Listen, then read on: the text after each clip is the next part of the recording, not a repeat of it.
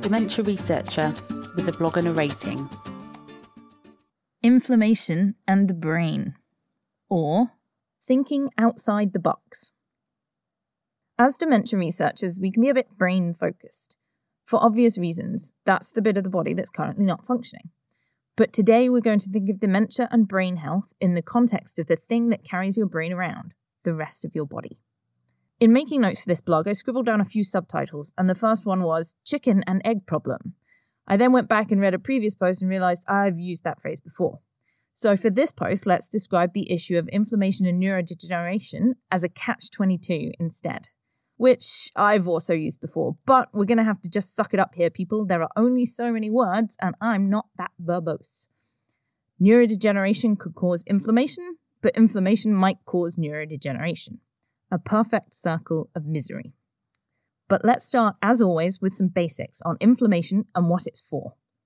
The immune system is made up of two main parts, the innate and the adaptive.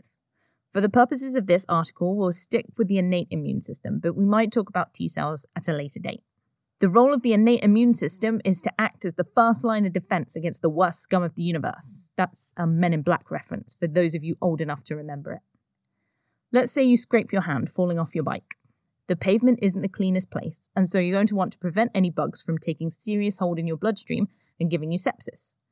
So what happens is local cells in your skin put out the signal that damage has happened. This signal recruits cells that normally float around in your circulation waiting to be called on, and they rock up and start causing chaos. They consume any bacteria hanging around, but they also fling out a signal for more cells to come and join the fight. The fight involves chucking out things like reactive oxygen species and reactive nitrogen species, which help kill bacteria. Sounds useful, right? Yes and no. It is incredibly useful when you're in a tissue like the skin, where you can make more of it. But when you're in a tissue like the brain, where many of the cells are a one-shot deal, then we have more of a problem. I know I said we'd be talking about the rest of your body, but here we need to start inside the brain. Bear with me. Within the brain itself, there are resident immune cells, microglia. The purpose of these cells is to keep an eye on the brain microenvironment. They're essentially tissue macrophages in your brain. They survey things and scavenge things. So when you have a traumatic brain injury, for example, they help clear up all the dead tissue, which you do not want hanging around in your brain.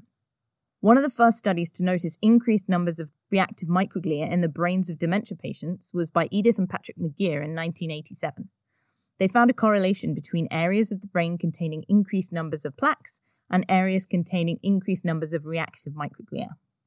However, as we've already established, correlation does not equal causation. Pirates do not cause hurricanes. And in the 30 years since, we've been trying to establish the role of microglia in the pathology of dementia. There have been some excellent imaging studies in humans using traces and techniques that can detect both amyloid deposition, thought to be an important causal factor of Alzheimer's, as well as activated microglia. These studies have demonstrated that you often get microglial activation in cognitively impaired individuals in the absence of amyloid pathology. This suggests, potentially, that inflammation within the brain might precipitate dementia, and there are various other lines of evidence which also suggest this. Big genome-wide association studies have found that genes associated with microglial activation are more frequently mutated in Alzheimer's.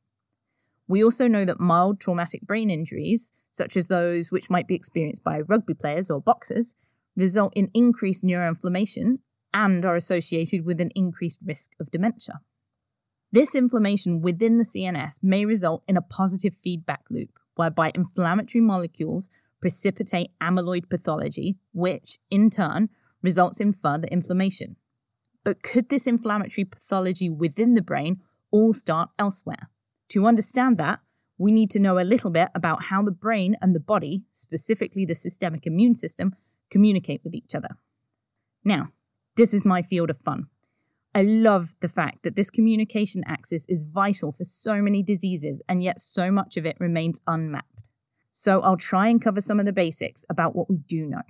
The brain used to be called immune privileged, because it was thought it wasn't subject to the same immune surveillance by circulating cells as the rest of the body. It has the blood-brain barrier, a network of vessels containing specialized tight junctions which, in theory, keep most circulating cells out. However, there are bits of the brain where this barrier is less present, for want of a better word. The circumventricular organs, for example. These are particular areas of the brain, such as the hypothalamus, where large molecules like hormones need to access the brain. And these areas can also be where things like circulating inflammatory mediators like cytokines get in. Various other mechanisms, including vagal nerve stimulation and transcytosis across the blood-brain barrier, have been proposed as mechanisms for how systemic inflammation might cause inflammation within the CNS. And we've just established up top that inflammation within the CNS might precipitate the pathology of dementia. So in a spider ate the fly kind of way, might systemic inflammation cause central inflammation, which then causes dementia? There is some evidence this might be the case, but it's very broad population-based stuff. There are a number of big epidemiological studies in the 90s which showed that patients on NSAIDs, non-steroidal anti-inflammatory drugs, things like ibuprofen, for other diseases, had a lower risk of developing dementia. But studies looking at anti-inflammatory drugs in clinical trials have not found them to be effective. This, in and of itself, is interesting. It's possible that what various authors have stumbled upon here is the precipitating factor. Inflammation might be important before the disease starts, but once it gets going, the inflammation is really a sideshow. And that sideshow involves some of those basic cells I talked about at the start, getting out of your bloodstream and getting into your brain. Things like neutrophils, which are very effective killers of bacteria, migrate into your brain parenchyma and, because they're activated, start chucking out things like reactive oxygen species. Neurons, always a delicate bunch to begin with, don't cope well with this change in their finely tuned microenvironment and promptly start to get stressed and die. There have been some very elegant studies in mice to show that if you inhibit neutrophil migration in transgenic models of Alzheimer's, you can delay cognitive impairment. There are also inflammatory pathologies which are associated with increased risk of developing dementia. Things like rheumatoid arthritis or inflammatory bowel disease. The latter is particularly interesting because the gut microbiome produces its own amyloids, and there has been suggestion that these are capable of seeding the CNS. LPS, or lipopolysaccharide, is a molecule found on the outer membrane of bacteria like E. coli, which are present in your gut. If you inject LPS into mice, you find that amyloid pathology in the brain starts earlier than it would under normal circumstances. And there's evidence to demonstrate that if you have increased levels of inflammation around midlife, which persist, then you're much more likely to develop dementia or have cognitive issues. And because the brain and the immune system are so intrinsically linked, there are all sorts of things which might cause inflammation, like stress.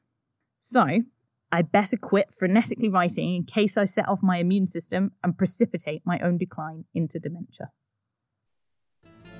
Thank you for listening. Join the Dementia Research bloggers and share your own views.